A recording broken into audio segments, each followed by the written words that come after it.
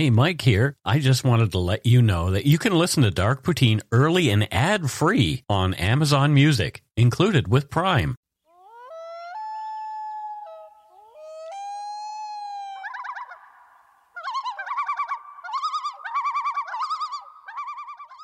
Here we are back for another special episode of Dark Poutine. I'm Mike Brown, creator and host. With me across the table, once again, Matthew. Hello, Mike Brown, creator and host. How are you today, sir? 10 out of 10, thank you. 10 out of 10. Yes. Are you sure? Yeah, absolutely. Okay. I don't know if I am. I woke up a little wonky, but... Do you have a roof over your head? I'm talking about feeling. I'm not talking about what I'm appreciative of. I write a gratitude list every night. What do you do? I hope I'm in it. Never. Oh, you bastard. Well, now you never will be. I want to be on your gratitude list. Okay. I'm going to put you on my resentment list. I belong there, I think. You don't. The views, information, and opinions expressed during the Dark Poutine podcast are solely those of the producer and do not necessarily represent those of Curious Cast, its affiliate, Global News, nor their parent company, Chorus Entertainment. Dark Poutine is not for the faint of heart or squeamish. Our content is often intense and some listeners may find it disturbing. We're not experts on the topics we present, nor are we journalists. We are ordinary Canadian schmucks chatting about crime and the dark side of history. Let's get to it. Put on your toque, grab yourself a double-double and a Nanaimo bar. It's time to scarf down some Dark Poutine. Opa, poutine style. Oh boy. Whipping out the sigh.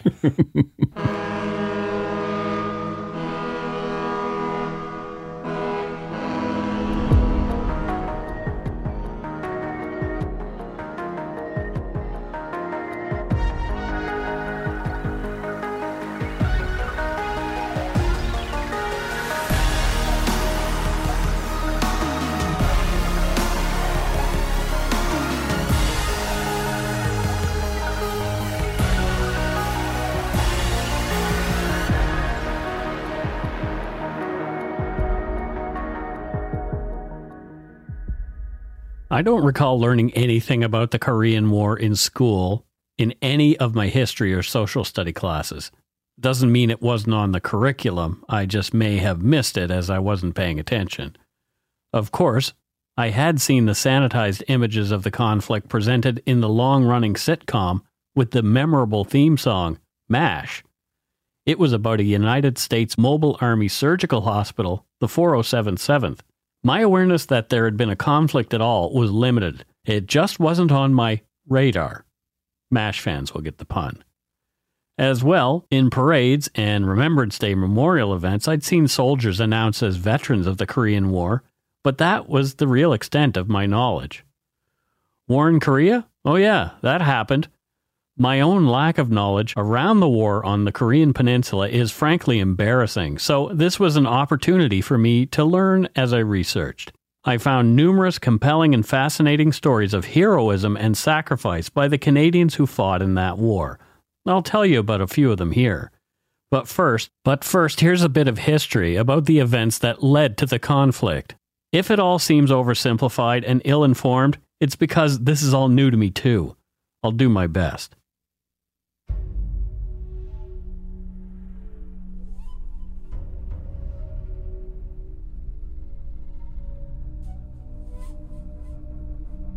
There was an uneasy peace in the world for nearly 5 years after World War II ended, with Japan's surrender in August of 1945. After two of its cities, Hiroshima and Nagasaki, were devastated by nuclear weapons dropped on them by the United States.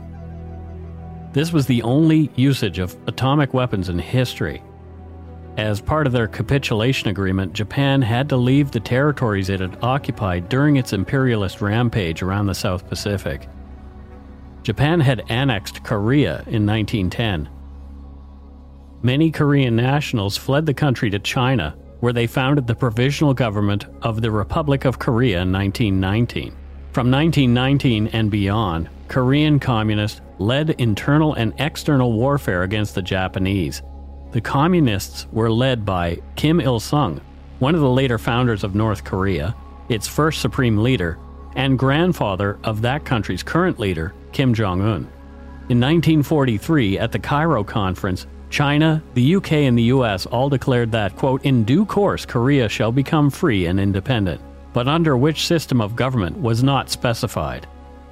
After the Japanese departure, the capitalist United States and the communist Soviet Union split Korea in half along the 38th parallel, creating two zones of occupation, essentially setting the stage for what would become a proxy war between the superpowers on either side of the Cold War. From Wikipedia, quote, the Soviets administered the northern zone and the Americans administered the southern zone. In 1948, as a result of Cold War tensions, the occupation zones became two sovereign states. A capitalist state, the Republic of Korea, was established in the south under the authoritarian autocratic leadership of Syngman Rhee, and a socialist state, the Democratic People's Republic of Korea, was established in the north under the totalitarian communist leadership of the aforementioned Kim Il-sung. Both governments of the two new Korean states claimed to be the sole legitimate government of all of Korea, and neither accepted the border as permanent. Korea is a mountainous peninsula that is about twice the size of Newfoundland. In 1950, North Korea had a population of about 9 million, and South Korea had a population of 20 million people. Tensions on the peninsula turned to outright aggression when on June 25, 1950, the North Korean military, Korean People's Army, stormed across the 38th parallel and drove deep into South Korea. The UN immediately condemned the action as an act of war. The newly created United Nations Command gathered a multinational force to be sent to Korea, led by the General of the United States Army, Douglas MacArthur, who'd been instrumental in the war against Japan only 5 years earlier. Later President and then Chairman of the Joint Chiefs of Staff, General Dwight D. Eisenhower, and President Harry S. Truman were also key players during the conflict. Among the nations that stepped in to help was Canada. Although still tired and reeling from the losses incurred during the Second World War, the Canadian public was behind the effort to stop the aggression they were seeing in the region once again. Many of the soldiers called up to fight were veterans of World War II. Although they'd enjoyed only 5 years of peace at that point, they were ready to go again. We are so lucky to be in the generation that we're in. Yes. Because that is just horrible. Our war was a few hours long, the first Gulf War. My friend Danny drove an ambulance during the first Gulf War, Wow. So that was our sort of big moment. Canada has done a lot of peacekeeping missions. Yeah. People from our generation have been in Cyprus, for example. Yeah. And obviously, after 2001, Afghanistan. During the 3 years of the Korean War, Canadian forces were involved in a number of significant battles. Many of the soldiers did not understand why they were there, but they volunteered anyway. Pierre Burton, author and journalist, was assigned to cover the war. He wrote later in a Maclean's magazine article, quote, what struck me during my first few days with the Canadian troops was the appalling lack of understanding among the rank and file, who, for the most part, had no real idea why they were in Korea. They were tough, resourceful, and skilled. They had exchanged shots with the enemy, and discipline was not a problem. But the why we fight kind of lecture that had been part of the basic infantry training in the global war wasn't part of the syllabus, end quote. This was most likely due to the speed of response required for the troop buildup at the war's outset. In the book Everyday Heroes, Inspirational Stories from Men and Women in the Canadian Armed Forces, edited by Jody Mittick, Private Michael Zaboka, retired, spoke of his memories of the war and the defense of Hill 667 during the Battle of Kapyong, a major skirmish in the war. In August of 1950, a month after the beginning of the war, Zaboka left rural Rivers, Manitoba and stowed away on a train bound for Fort Osborne in Winnipeg so he could volunteer to fight. Zaboka did not want to miss out on this war, having been too young for the last. He had to sit on the sidelines and watch his older brother, who'd been in the RCAF and had flown 52 missions over the Atlantic hunting Nazi U-boats. Still, Michael was only 18 years old and turned away at first, being told he needed to be 19 to join. He said later, I was 14 years old when World War II ended, and I saw Korea as a chance for a great adventure of the kind I'd been denied in that war. Determined to get involved, he returned 2 weeks later and lied about his age to a different recruiting officer and was admitted to the Canadian Armed Forces on the spot. At his own urging, he was assigned to the storied Princess Patricia's Canadian Light Infantry. He was off to Wainwright, Alberta for training. But his group was soon sent to Fort Lewis in Seattle, and shortly after that, in November, they were off to Korea to fight. Zaboka thought he was going to be a part of a peacekeeping mission and that he'd be home in time for Christmas. That was not the case. The higher numbers of Chinese forces had overwhelmed UN forces who were in retreat. It was looking as though the communists might take the country if something did not happen right away. The brass decided they needed reinforcement as soon as possible, so training efforts were cut short to get as many UN troops onto the Korean peninsula as quickly as they could get there. Private Zaboka and the others in his contingent were a part of the effort to relieve those beleaguered UN forces. Arriving in country in December of 1950, led by their crusty and mustachioed veteran commander Colonel Jim Stone, Zaboka was assigned to an 81mm mortar crew. In Everyday Heroes, Zaboka wrote that he was assigned to a number 2 position on the mortar team. Quote, "It was my responsibility to feed bombs or shells into my mortar. This required good coordination because a double feed into a barrel would cause an explosion and wipe out the whole mortar crew, as happened on more than one occasion. A double feed occurred when a mortar shell was inserted into the mortar barrel too quickly before the first shell had exited. If the 2 shells met inside the barrel, they would explode." End quote. Private Zaboka's first shocking introduction to the horrors of war came in February of 1951, when he and his platoon arrived on the front lines near the Korean village of Kundun. From Everyday Heroes, quote, "A multitude of dead and naked bodies were scattered all around us. They were black American soldiers. The Chinese had bayoneted and shot them while they slept, then removed their weapons and clothing. Apparently, these American soldiers had posted a single sentry on the previous evening and had not dug slit trenches. Although only about 68 bodies were counted on that day, it was subsequently reported that more than 200 had been killed. In later years, I read a report by the Chinese Communist Forces CCF 116 Division claiming that 2 companies of U.S. 23rd Infantry Regiment had been annihilated at dawn on February 14th, 1951. End quote. The weather was cold and crappy. According to the book Triumph at Kapyong, Private Zaboka's reaction to the Canadian issue helmets was typical. Quote, "We never wore our helmets. They were heavy and uncomfortable. We just threw them away. We wore balaclavas or peaked hats." Further on in the same chapter, a soldier from BC named John Bishop was quoted as saying, "We're a winterized people. Only the Chinese were dressed for winter weather better than we were. We were Canadians. We said, we can do this better than anyone else." Private Zaboka also wrote, "Our Canadian Arctic gear, our parkas and wind pants, they were really comfortable and warm. The pants, however, made a loud noise when we walked, a bad idea on night patrols. And our hobnailed boots were heavy and also noisy. We would never give our parkas away, but we'd use American boots whenever we could scrounge them." I can't remember where I read this, but there's something about how statistics can be read the wrong way. Yes. And the fact that after helmets were introduced in World War I, the number of walking wounded increased. And somebody was saying, helmets are dangerous. And then somebody else was like, well, no, just more people are alive. Yeah, exactly. Yeah, people lived because they were wearing helmets and were able to be walking wounded rather than dead on the battlefield. Yeah, and Guy has it right. Canadians know how to handle the cold. Yeah, exactly. Yeah. He said, we are a winter people. We definitely are. We are. Margaret Atwood says that the weather, the environment actually is the biggest connector of Canadians and creation of Canadian identity. That's fascinating. That we're sort of, as Americans, are a little bit more homesteaders. We're a bit more fort people.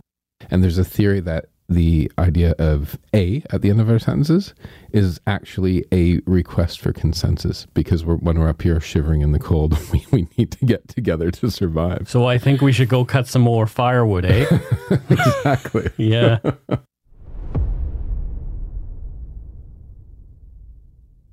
For the next few months, the battles raged. Seoul was retaken by the UN forces, who then pushed the now retreating Chinese back across the 38th parallel and continued advancing north with the hope of retaking the whole country. During a spring offensive, though, the Chinese counterattacked and pushed into the south again. According to the Veterans Affairs website, the South Korean forces in one area were overwhelmed and hurriedly fell back, putting them in danger of being overrun and wiped out. The 27th British Commonwealth Infantry Brigade, along with its Canadian contingent, was called up from reserve to the Kapyong Valley to cover this desperate retreat. The Kapyong Valley was dominated by surrounding hills.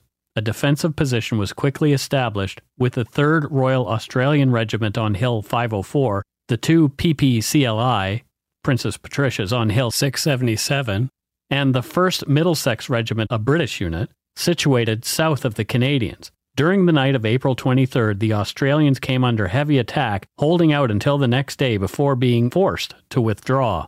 Their retreat left the Canadians exposed, and at 10 p.m. on April 24th, the communist assaults began.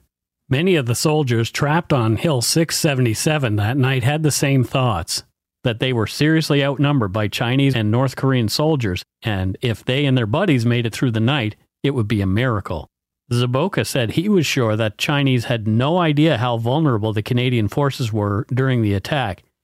He felt it was the constant machine gun and mortar fire from the Canadian position atop the hill raining down on the Chinese below that won the day. From Triumph at Kapyong. Quote, "In my opinion, the 50 caliber and 30 caliber machine guns firing in unison near the tactical HQ saved all of us at Kapyong," says Mike Zaboka. Their vicious firepower is thunderous and overwhelming. It is fascinating watching the various fire patterns. The trajectory of the machine gun tracers is so close they are almost firing upon us.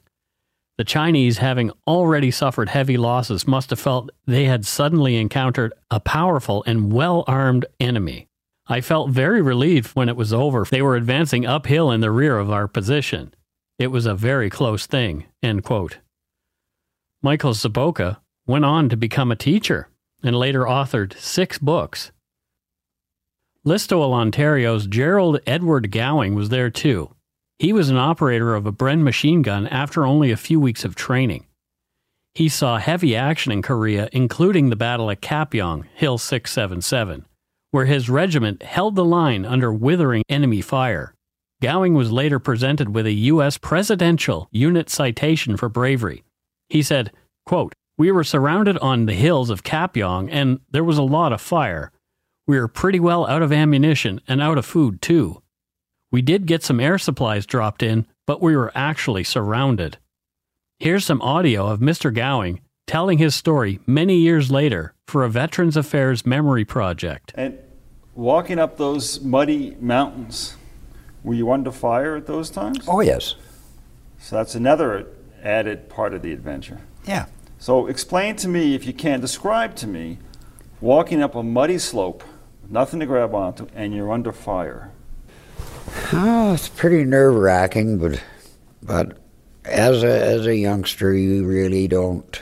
It really don't make much difference, no matter where you are. If you're under fire, I guess it don't really matter where you are. But going up some of these mountains, you're on your belly some of the time you're on your feet. But when you're under fire, it's scary. Don't ever think it's not scary. I was scared, believe me. Like when you're under fire, you never know if you're going to get hit or not. You're hoping you never do. You get down as low as you can. If you happen to be in a slit trench and a mortar bomb comes over or something like that, you never know for sure until it goes by. You can hear the whistle, and when it quits whistling, you never know where it is. But as long as it's whistling going over top of you, it's still going. So you know that you're okay there. When I was under fire, sometimes they were rolling, the North Koreans and the Chinese were rolling their grenades and stuff down the hill. All of a sudden, being young and foolish and adventurous looks different from when you're under fire. Yeah, you know your adventures, but you never realize what you're really getting into. War is hell. He sounds like a good old boy, doesn't he? Yeah, you know what? Like, he sounds like he sounds a lot like somebody's grandpa, and I'm sure he is. Yeah, he actually sounds... Where was he from again? Ontario. Yeah, he actually sounds like my grandpa. Oh, that's weird. Yeah, because they're probably from the same area. When I was listening to that, I was thinking, you know what I was thinking? I don't. Tell us. I was totally upset when the ice maker in my fridge broke this summer. Yeah. And this puts it so into perspective. Yeah, there's people who are on the hill above you rolling grenades down to where you're running up to try and kill them. The people of South Korea owe men like him so much, don't they? Yeah. And I think South Koreans are very grateful for Canada's contribution. Yeah. I mean, there's multiple. Been there many times. They're people worth fighting for. Wonderful people in that country. Yeah, there's multiple memorials for Canada's contribution there too.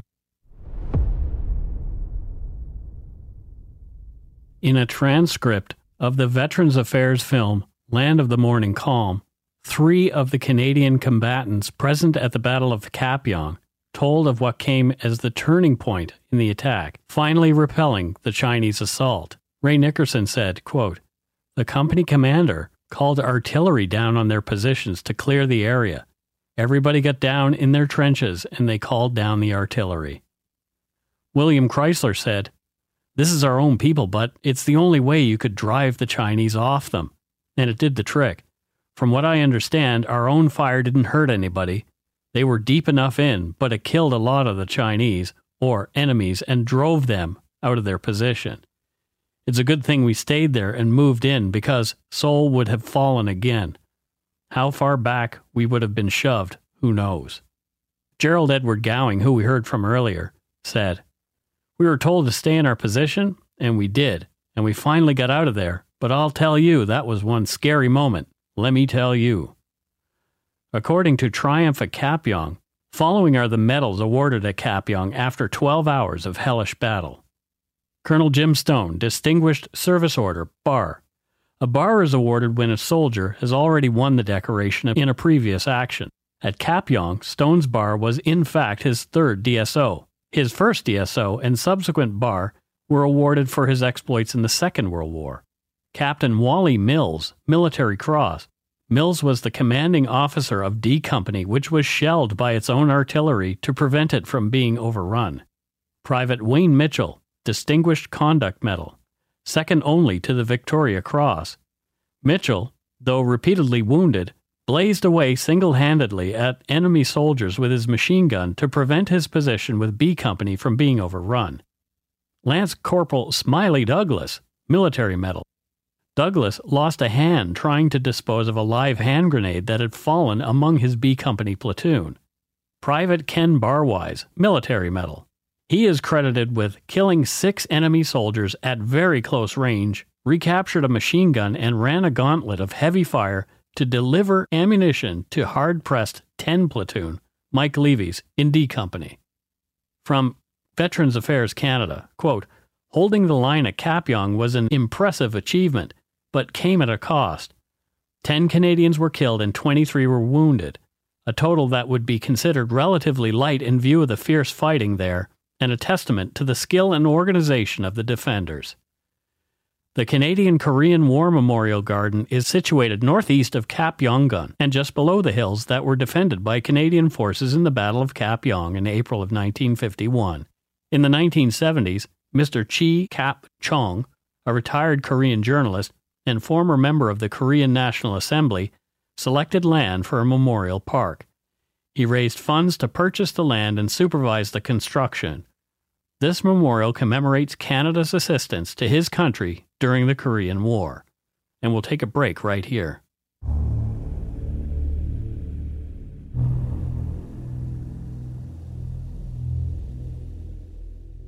And we are back. Any thoughts so far on this episode, Matthew?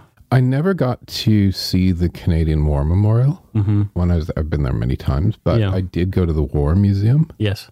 which is really cool. I've never been to a war museum, which is weird because I have a lot of military DNA heritage, and my dad's dad was in the military. So, I mean, I don't know why I've never... It's fascinating. And the one thing, like you said at the beginning of this, I wasn't that familiar with the Korean War. Yeah. So they do have a wall with all the soldiers that died. And I got to it all upset me, but I got to the Canadian bit with all the names, and it just sort of takes your breath away. Yeah. The interesting thing about the Korean War is it's so complex. The politics behind it are so complex.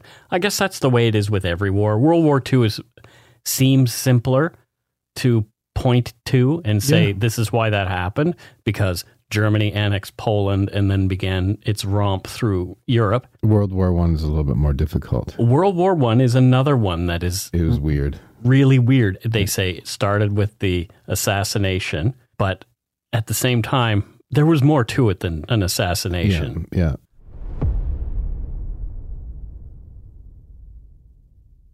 As winter was setting in on November 22nd, 1951, only months after the Battle of Kapyong, Canadians were involved in another battle for yet another mound of earth. This one was called Hill 355 and would be the location of two brutal battles.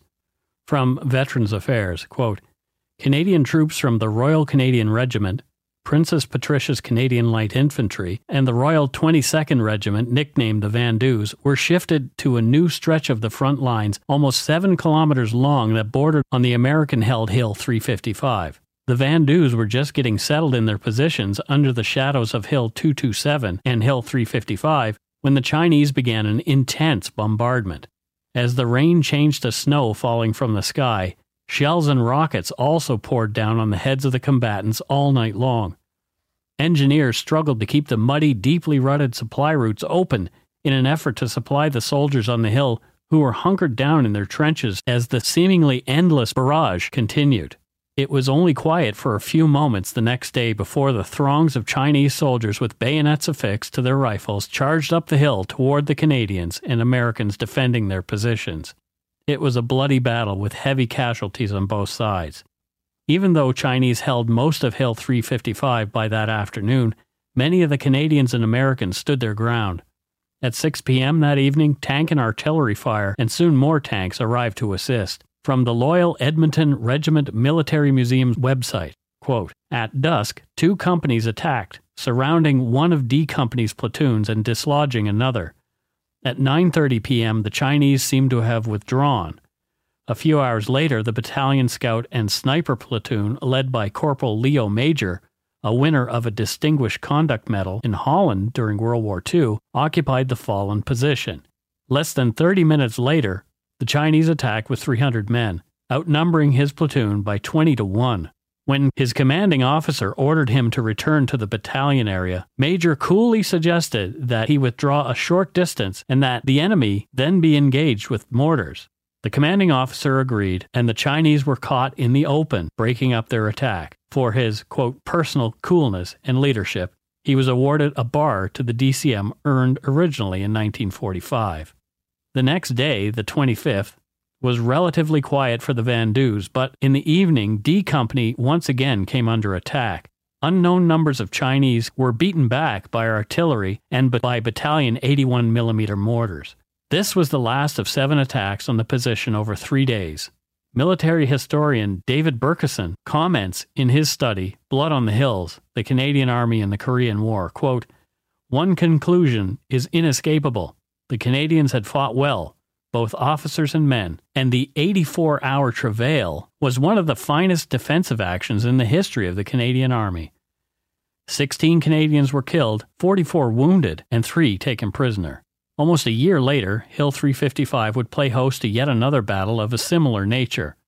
On October 17, 1952, the Royal Canadian Regiment now occupying the hill came under heavy fire by enemy artillery. The shelling went on for days. By the 22nd of October, the infrastructure the Canadians had built there had been catastrophically damaged. Repair was impossible under the intense artillery barrage. According to Legion magazine, the telephone wires were cut and the ammunition storage pits were caved in. Every soldier knew what was coming when the shelling stopped. As had happened before, They watched as a flood of Chinese soldiers poured onto Hill 355 on October 23rd, just as they had nearly a year before. Under heavy assault and with communications cut off, some of the Canadians were forced to abandon their defensive positions to the surging enemy. Some lay dead in the trenches now occupied by Chinese soldiers, either being captured or barely escaping later. From the book Deadlock in Korea by Ted Barris, quote, "From 6 o'clock that night, October 23rd, until 6 the next morning, we were firing," Bob Bunting said. A Bombardier No. 2 gun with A battery, Bunting can recall few more hectic times in his artillery career. All night it was angle of sight, elevation, and charge directions from the OP to the command post to the battery positions. The whole regiment joined in. The barrels of our guns were so bloody hot the paint was just burning off them. "It sounded like bees buzzing over our heads," said Herb Cloutier of the artillery's continuous firing. Chinese held the hill for most of the day, but a counterattack was called around midnight, and the hill was retaken on October 24, 1952. There were 18 Canadian dead, 43 wounded, and 14 soldiers had been taken prisoner by Chinese forces. Spotters in the choppers high above the now quiet battlefield counted at least 600 Chinese bodies laying in the muck. Canadian soldiers reported they'd seen numerous other bodies of dead enemies being dragged off by their comrades, so the number was assumed to be much higher. According to Ted Barris, on November 1st, 1952, the Royal Canadian Regiment turned over Hill 355 to the 1st Royal Australian Regiment with the following notification, quote, "This is to certify that Kwangsan has been handed over slightly the worse for wear, but otherwise defensible." The Chinese attacked again several times in November, but no ground was yielded. For the next few months, UN forces gathered strength, pouring into South Korea by the thousands to reinforce the worn-out soldiers there already. They were finally able to drive the North Koreans back across the 38th parallel. There was never a clear winner in the battle for Korea. It was very much a stalemate. Hostilities came to an end in July of 1953 when an armistice was negotiated. As a result, the North Korean peninsula again found itself divided largely along the 38th parallel, but this time with adjustments that reflected the territorial gains achieved by UN forces somewhat to the north of the demarcation line. A demilitarized zone separating the armies was also established, with North Korean forces patrolling one side of the line and US and South Korean forces on the other. The territorial situation between North and South Korea has remained unchanged since 1953. You know, and it's fascinating, though, that North Korea and South Korea have been in a state of war since this. The war never ended. Yeah. It's actually, they're technically still in war. They're just in ceasefire. Relations between North and South Korea over the decades have been characterized by uneasiness, to say the least, and at times by outright hostility. Meanwhile, South Korea has become a vigorous, prosperous, free enterprise economy, while North Korea has languished under a die-hard communist regime. Looking at satellite imagery of the Korean peninsula at night, one can see the bright lights of vibrant cities to the south, below the 38th parallel. But above, in North Korea, things are almost in darkness, with only a sprinkle of lights throughout, with the largest concentration in its capital, Pyongyang. Matthew, you've spent some time in Korea. Can you describe some of your experiences in the country and the culture of the Korean people? Yeah. I, first of all, love Seoul. Okay. After London, Seoul is my next favorite city. Oh, wow. Yeah, and it's I spent a lot of time there for work, often like a few months at a time. Sure. I actually almost took a full-time job there. What is it about Seoul that really, excuse the pun, speaks to your soul? The city itself is this really interesting clash of Asia and but so completely modern at the same time. So let me give you an example. I'd walk into my office building in Ganyam. Yep. And it's this like gleaming skyscraper with this ultra modern lobby. Yep. And as you're walking to the elevator, there's a woman in one of those traditional really high pink dresses. Okay, right? yep. Just bowing to you as you come in. Oh, wow. So you have this ultimate sort of like cultural heritage thing in this modern building. That's cool. Tokyo is kind of like that too. And my version of Seoul is quite interesting in that I'd be put up in the Grand Hyatt, which is like the place. So it's fancy. And it's like a eugenics program. Like all the beautiful people there, and plastic surgery is big in Seoul. So I felt like this big frumpy North American with all these beautiful people, right? But did you know that Seoul is actually still... It's within normal artillery range of North Korea. Yeah. And so one day I'm in the hotel and I get this piece of paper slipped under the door and I pick it up and it's on a really lovely cardstock with gold lettering. And it's saying that there's a practice for an invasion and there'll be soldiers on the streets and not to be terrified. Yeah. You know? Wow. But the food's great. And just the people, it's I just met people and just made friends and had great times. What's interesting is how different the lifestyles are on either side of the border. I mentioned earlier that if you look at a satellite photo of the two Koreas, of the peninsula, how dark the one above, and it's really sort of metaphorical in a way. There you go, people, the difference between communism and capitalism. Yeah. Capitalism, is not perfect, but you're much better off. Yeah, it's interesting hearing somebody say, well, communism just hasn't been done right yet. Oh, really? Well, there's a reason, right? Right. And because there's human beings involved? Yeah, and capitalism hasn't totally been done right either, right? Because there's human beings involved. Exactly. But Seoul also, there's lots of hills in the city, right? And it's a very Christian population in Seoul. Oh, interesting. Lots of churches and they have big sort of lit up crosses. I wonder where that influence comes from. I didn't really look into it. Did you know that baseball is actually like their number one sport as well? Yeah. American baseball. Yeah. I think some of that was the influence of Americans coming in. I spent a bit of time on the American Army base in Seoul. Don't ask me why. Did I have fun with the soldier? Yes. Oh, boy. Don't ask, don't tell. Don't ask, don't tell. Oh, no. He wasn't saying anything. Every time I've gone, I just love that city so much. It sounds like you are very familiar with Korea. Love it. It's interesting, though, that you've spent so much time there and had not a lot of information about the Korean War. No, just what I went to the War Museum, but, my interest in the war was more the ongoing war between the North and the South. Right. But when I went there, it was when I realized, Korean War, and realized Canada was involved. And I think Dennis Rodman can save us all, really. Oh, sweet Jesus.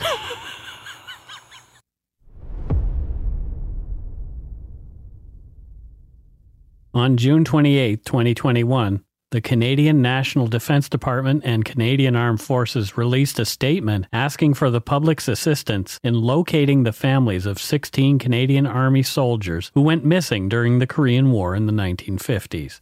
The aim of the initiative is to utilize DNA to help in the identification of remains found on several battlefields during the conflict.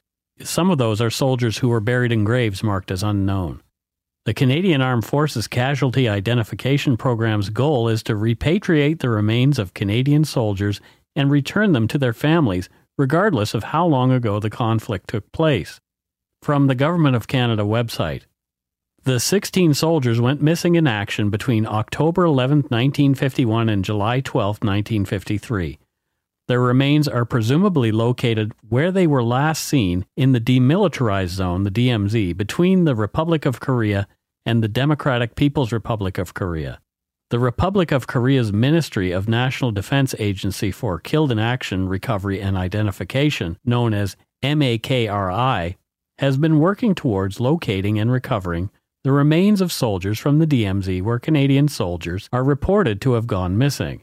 Working in close relationship with the MAKRI, the CAF, Canadian Armed Forces, is looking for relatives to help identify through genealogical, familial, and or historical research if any discovered remains are those of the missing Canadian Army soldiers. They've had some success as well. According to the Government of Canada's news release on the initiative, since 2007, the Casualty Identification Program has successfully identified the human remains of 32 Canadians, while 5 sets of remains have been buried as unknown soldiers in cases where identification was not possible. Additionally, the program has successfully identified the graves of 2 Canadians previously marked as unknown since 2019. And you'll find a link to the news release with a full list of names of the missing in the show notes for this episode on darkpoutine.com, just so you can see if your family name is among them. Many Canadian families have stories they tell of their relatives in Canada's military at some point. I couldn't dig up any stories of relatives of mine being involved in the Korean War, but, as I've mentioned in previous Remembrance Day episodes, my adoptive dad's father served during World War I. Both of my DNA grandfathers served in the Second World War. My father's father, originally from Newfoundland, was a naval commander, later captain of the HMCS Sackville, the last surviving corvette from the era, and is now a museum in the Halifax Harbor. Diane's father, Royce Ring, was a member of the Black Watch, which is the oldest Highland regiment in Canada. He met Diane's mom, a Dutch girl with some Jewish heritage, in Amsterdam during the liberation of Holland from Nazi rule. After a divorce, my grandmother married another veteran of World War II, John Croft. John, Diane's stepdad, was very apparently a colorful character. A newspaper article remembered a portion of John Croft's service during the Second World War. Diane sent me the clipping so I could include it here. It says, quote, John Croft and his older brother Harold, both of Hantsport, joined the war as infantry soldiers. As a member of the North Nova's Baker Company, John saw many battles and was wounded 3 different times between June 1944 and February 1945. The brothers were separated, Harold to Italy and John to France and then Belgium. Then, by sheer dumb luck, they met by accident in an English pub at war's end. Both were to be sent home the next morning. Heading out that evening, they discovered that the military police had left a jeep running just outside. John didn't think his brother could make it back to camp, so he climbed in behind the wheel and drove him home. When he returned with the jeep, the police were unsympathetic and charged him with joyriding. The sentence was 28 days in detention. End quote. The article is accompanied by John, my step-grandfather, and his brother Harold, dressed in their combat uniforms at the end of the war, grinning away. Diane said in a message to me, they were rascals, probably spent a lot of time in the brig during the war overseas, but did see some action. Obviously, if you're wounded 3 times, you saw something. Are there any family stories that you can relate about military service? Matthew.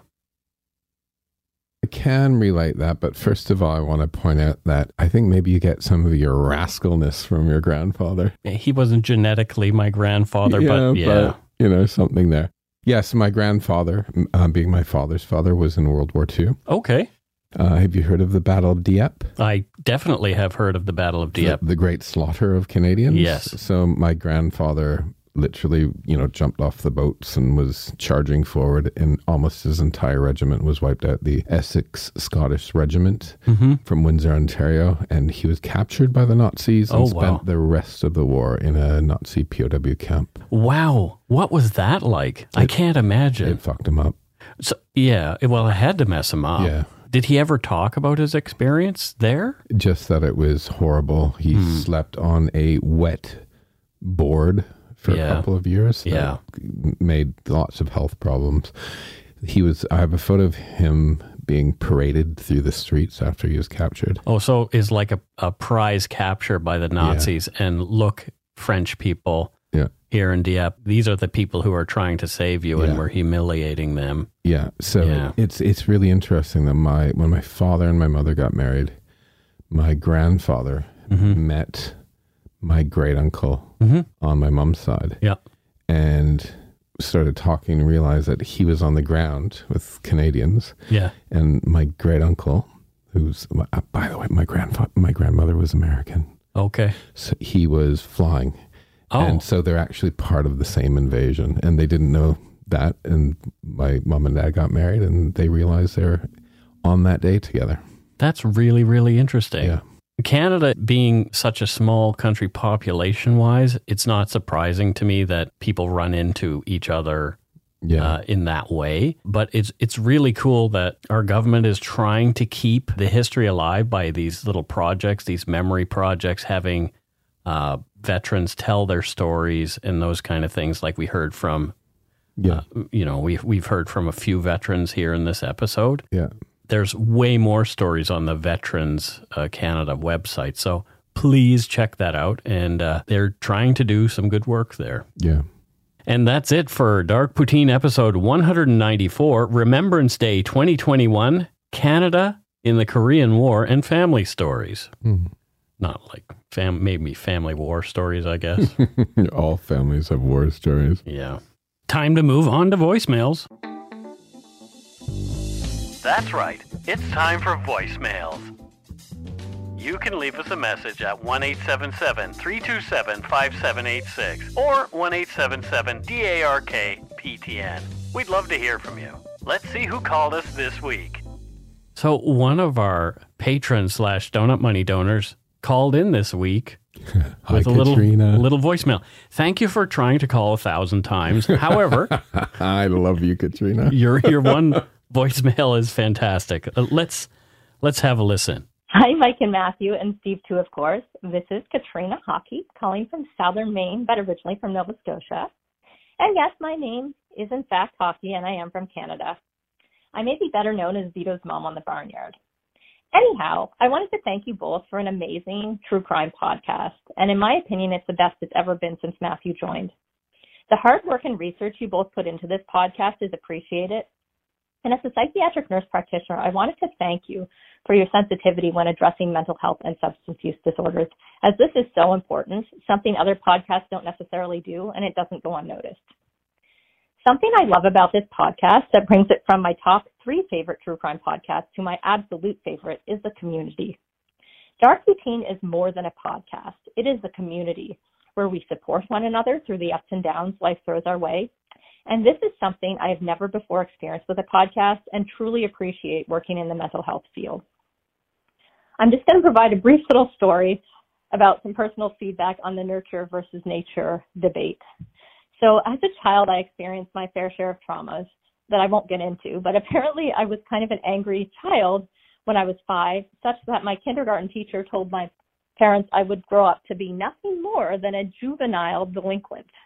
Well, as it turns out, I went to school to be a nurse and worked as a nurse in juvenile correctional settings, which is kind of funny, before going back to school to be a psychiatric nurse practitioner, which is what I do today and I'm incredibly passionate about. So I kind of feel like some of us who have experienced traumas use that trauma as a catalyst to drive us into professions in which we can work with others and help others who may have suffered similar traumas. Anyhow, that's all for now. Thanks again for a great true crime podcast. Stay safe, keep up the great work, and go take a shit in your hat. Bye for now. Thank you so much, Katrina. That is awesome. And I am so glad that someone named Hockey is actually from Nova Scotia, because did you know, it's arguable, but hockey was invented in Nova Scotia. Boom, boom. There you go. Mic drop. Wow. Yeah. Is that true? Apparently. Okay. I haven't really looked into it that far, but people do argue whether it was created there, but yeah, you might as well claim it. Yeah, let's claim it. It's like Lunenburg County is the pine tree capital of Christmas tree capital of the world. And basketball was invented in Canada as well. Yeah, by an American. Yeah. Well, yeah, but we can say it was here we claim it. It's not an away game. Come on, America. Exactly. Give us something. Oh, boy. So here we have a voicemail from someone named Lacey, and she has comments about a different show. I wonder which one it is. Hi, it's Lacey from Calgary again. I had to call. I just listened to Supernatural Circumstances, and I have to say it was freaking amazing. Thank you. I sent an email to the email you guys listed on the podcast. Hopefully it went through, but I just have nothing but good things to say. I'm not even a big, I don't know where I fall on the spectrum of belief, but I've never had a supernatural experience myself. Let's just put it that way. But, I'm keeping an open mind. I know that there's a lot more to learn in this journey, but I think that this podcast is a must listen. And that's all I have to say. Thank you so much. Take care. Bye. So she's calling about my new show, Supernatural Circumstances, which I do with Morgan Knudsen. Wow, this is a little bit of a crossover here. Isn't that funny? Is better than Murder, She Wrote and Magnum P.I. And, I would like to see Murder, She Wrote and Matlock. Did that ever happen? It should have if it didn't. Should have. I don't think it did. They're probably not on the same networks. No. But anyway, thank you so much, Lacey. And yes, you can hear Supernatural Circumstances anywhere you get your podcast, or go to supernaturalcircumstances.com for more information. How about that? It's like I didn't even have to plug the other show because somebody else did it for us. I listened to most of the first episode. I fell asleep. You always fall asleep. It's not because it was boring. It's just I fall asleep. Yes, Matthew falls asleep during podcasts, including this one that we do. Every once in a while, I have to throw something at him. Let's listen to this next one. Hi, Mike. My name is Lindsay. I am calling you from a very tiny town in Ontario. No, it's not tiny town, but it's close to it. I'm just wanting to let you know that I've listened to your podcast since the beginning. I had to take a little bit of a hiatus when the world turned upside down due to COVID. Just being around my kids a lot, wanting to spend some more time with them. Since that has all kind of dialed down a little bit, I have found myself in a little bit of a mental crisis. So I just want to let you know that I do appreciate all of your guys' hard work and respect in your cases. I do enjoy binge listening to all the old episodes that I have missed in the last year. And as we all like to say, go poop in a tube. Cheers. Well, thanks, Lindsay. Yeah, I think a lot of people are sort of at the end, their wits' end with this COVID nonsense. I'm glad we are seeing some light at the end of the tunnel. The world seems to be opening up. Borders are opening up again. They're looking at another vaccine for us all, a booster vaccine, sometime in the spring of next year. So hopefully this is all over and we can all get back to some semblance of normal. Probably one where you might wear a mask once in a while when you go out. I want to know which tiny town she lives in. Yeah, she didn't say. Because I'm like, okay, I know the tiny towns. Matthew is from the tiny towns. I'm like, I wonder if she's from a tiny town near my tiny town. Yeah. So if you want to mention yourself in the Umbriard and let Matthew know which tiny town that you're from, go ahead and do that. But thanks for calling, Lindsay, and we're glad that we can be any sort of comfort during tough times. So there's another voicemail to listen to. We've had a lot of calls this week. Let's take a listen to this one. It is from Rather Far Away. Hello, Mike and Matthew. My name is Tilla, and I'm calling from Norway. I just wanted to say that, Mike, I actually just now ordered your book, and I'm looking forward to reading it. And I love your show. You can actually try to guess what my work is, and I love listening to the show. And keep up the good work and take a good shit in your hat. Bye. Wow, I just had a Norwegian tell me to take a shit in my hat. That's awesome. That is fantastic. What do you think she does there in Norway? Tula. She works at Oslo's Viking Ship Museum. Whoa. Yeah. Is she like an actress who plays a Viking? Yeah, musicals. What? Wow. Yeah. I wish there was more Viking musicals. There are. It's called Wagner. Wagner. Have you been to Norway? I have not been to, Matthew, you know I've never been anywhere other than Paris. I missed Norway. How come? I've been to Finland and Sweden, which like right up against Norway. Sure. Just never got to Norway for some strange reason. And it's such a shame. I do want to see that part of the world because I am pining for the fjords, as it were. Yeah. So it's gorgeous. Yeah, it looks beautiful. Everything that I've seen. So, well, enjoy your time there at the museum, the Viking Museum in Oslo. Viking Ship Museum. Viking ships. Yes. Viking ships. Actually, Vikings discovered North America long before that Christopher Columbus nonsense. Anyway, just saying. And that's it for voicemails. Again, you can leave us one at 1-877-327-5786 or 1-877-DARK-PTN. PTN. We'd love to hear from you. Now it's on to patrons and Patreon. donut money donors. Let's see if we got any donut money or patron love this week. Who's that good-looking guy on your screen? That was Keith David. Okay. And he is an actor who is not only in this movie, which is They Live with Rowdy Roddy Piper, but also Platoon. Okay. Yeah. He's a great actor. So first up for patrons this week, we have Camille. And Camille didn't leave any address. We don't know where she's from. So where is Camille from? Where on the planet is Camille from? Busan. Busan. Okay, so we're going with the Korean theme. Yeah, so she's sort of Busan, sort of on the coast, sort of southeast Korea. Have you seen Train to Busan? Yes. Yeah. Okay, good. So you did see a horror movie. Koreans make the best horror movies. They really do. I love Korean horror movies. And Squid Game was okay. Yeah, even though it was super dark. Well, it was also super predictable because it used a lot of tropes from Japanese. Oh, smell you. Well, anyway, but it was good. I liked it. But she's from Busan and she works on the trains. Well, there you go. Yeah. Fantastic. Thank you, Camille. Camille. Next up, from Fairbanks, Alaska. I think this is our first person from Fairbanks. Mike Kennedy. What an awesome thing to have somebody from Alaska. That's cool. Become a patron. I really, really, really want to go to Alaska. I know it's just a drive away, like 24 hours. However, I want to drive up there. I think it would be fantastic to do. How long is the drive? Like 24 hours. It's just directly north of us, really. Yeah, it's like a really, really far away.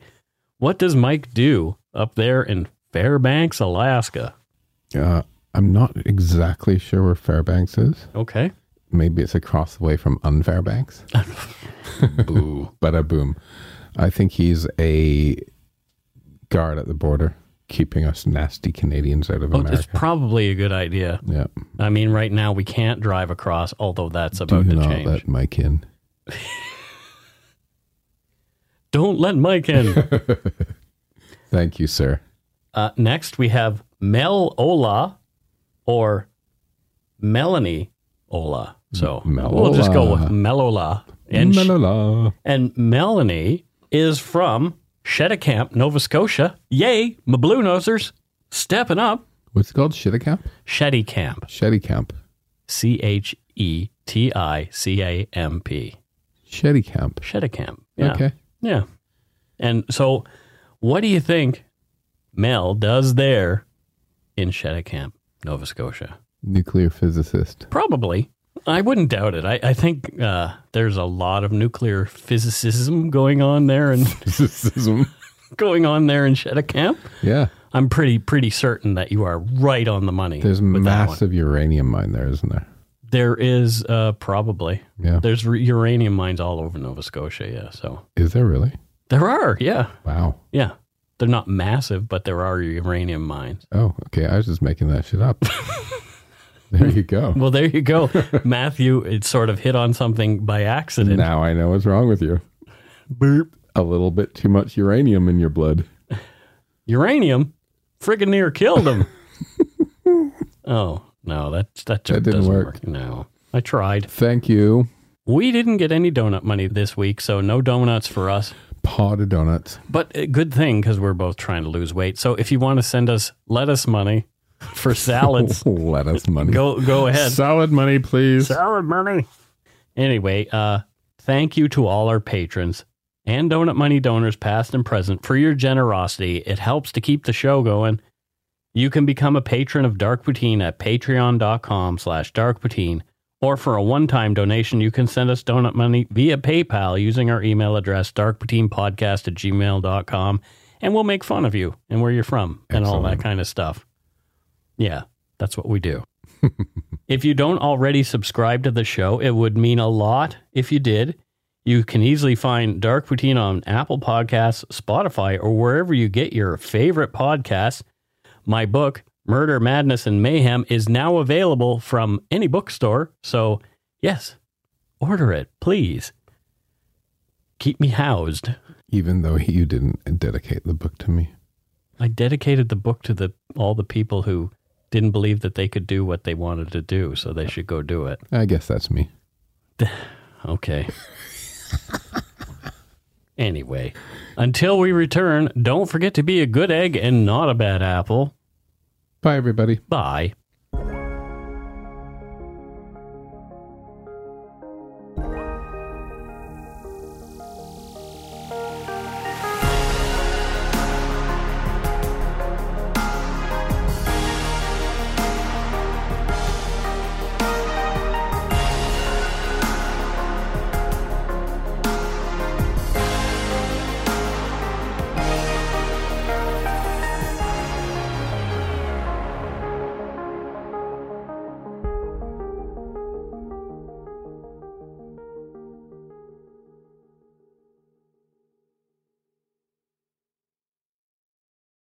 New on Showcase. You were in a concentration camp in World War II. I was a young man, locked up in a terrible place.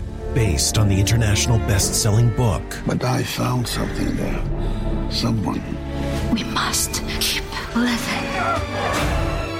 Whatever it takes. The Tattooist of Auschwitz. All new Sundays on Showcase. Stream on Stack TV.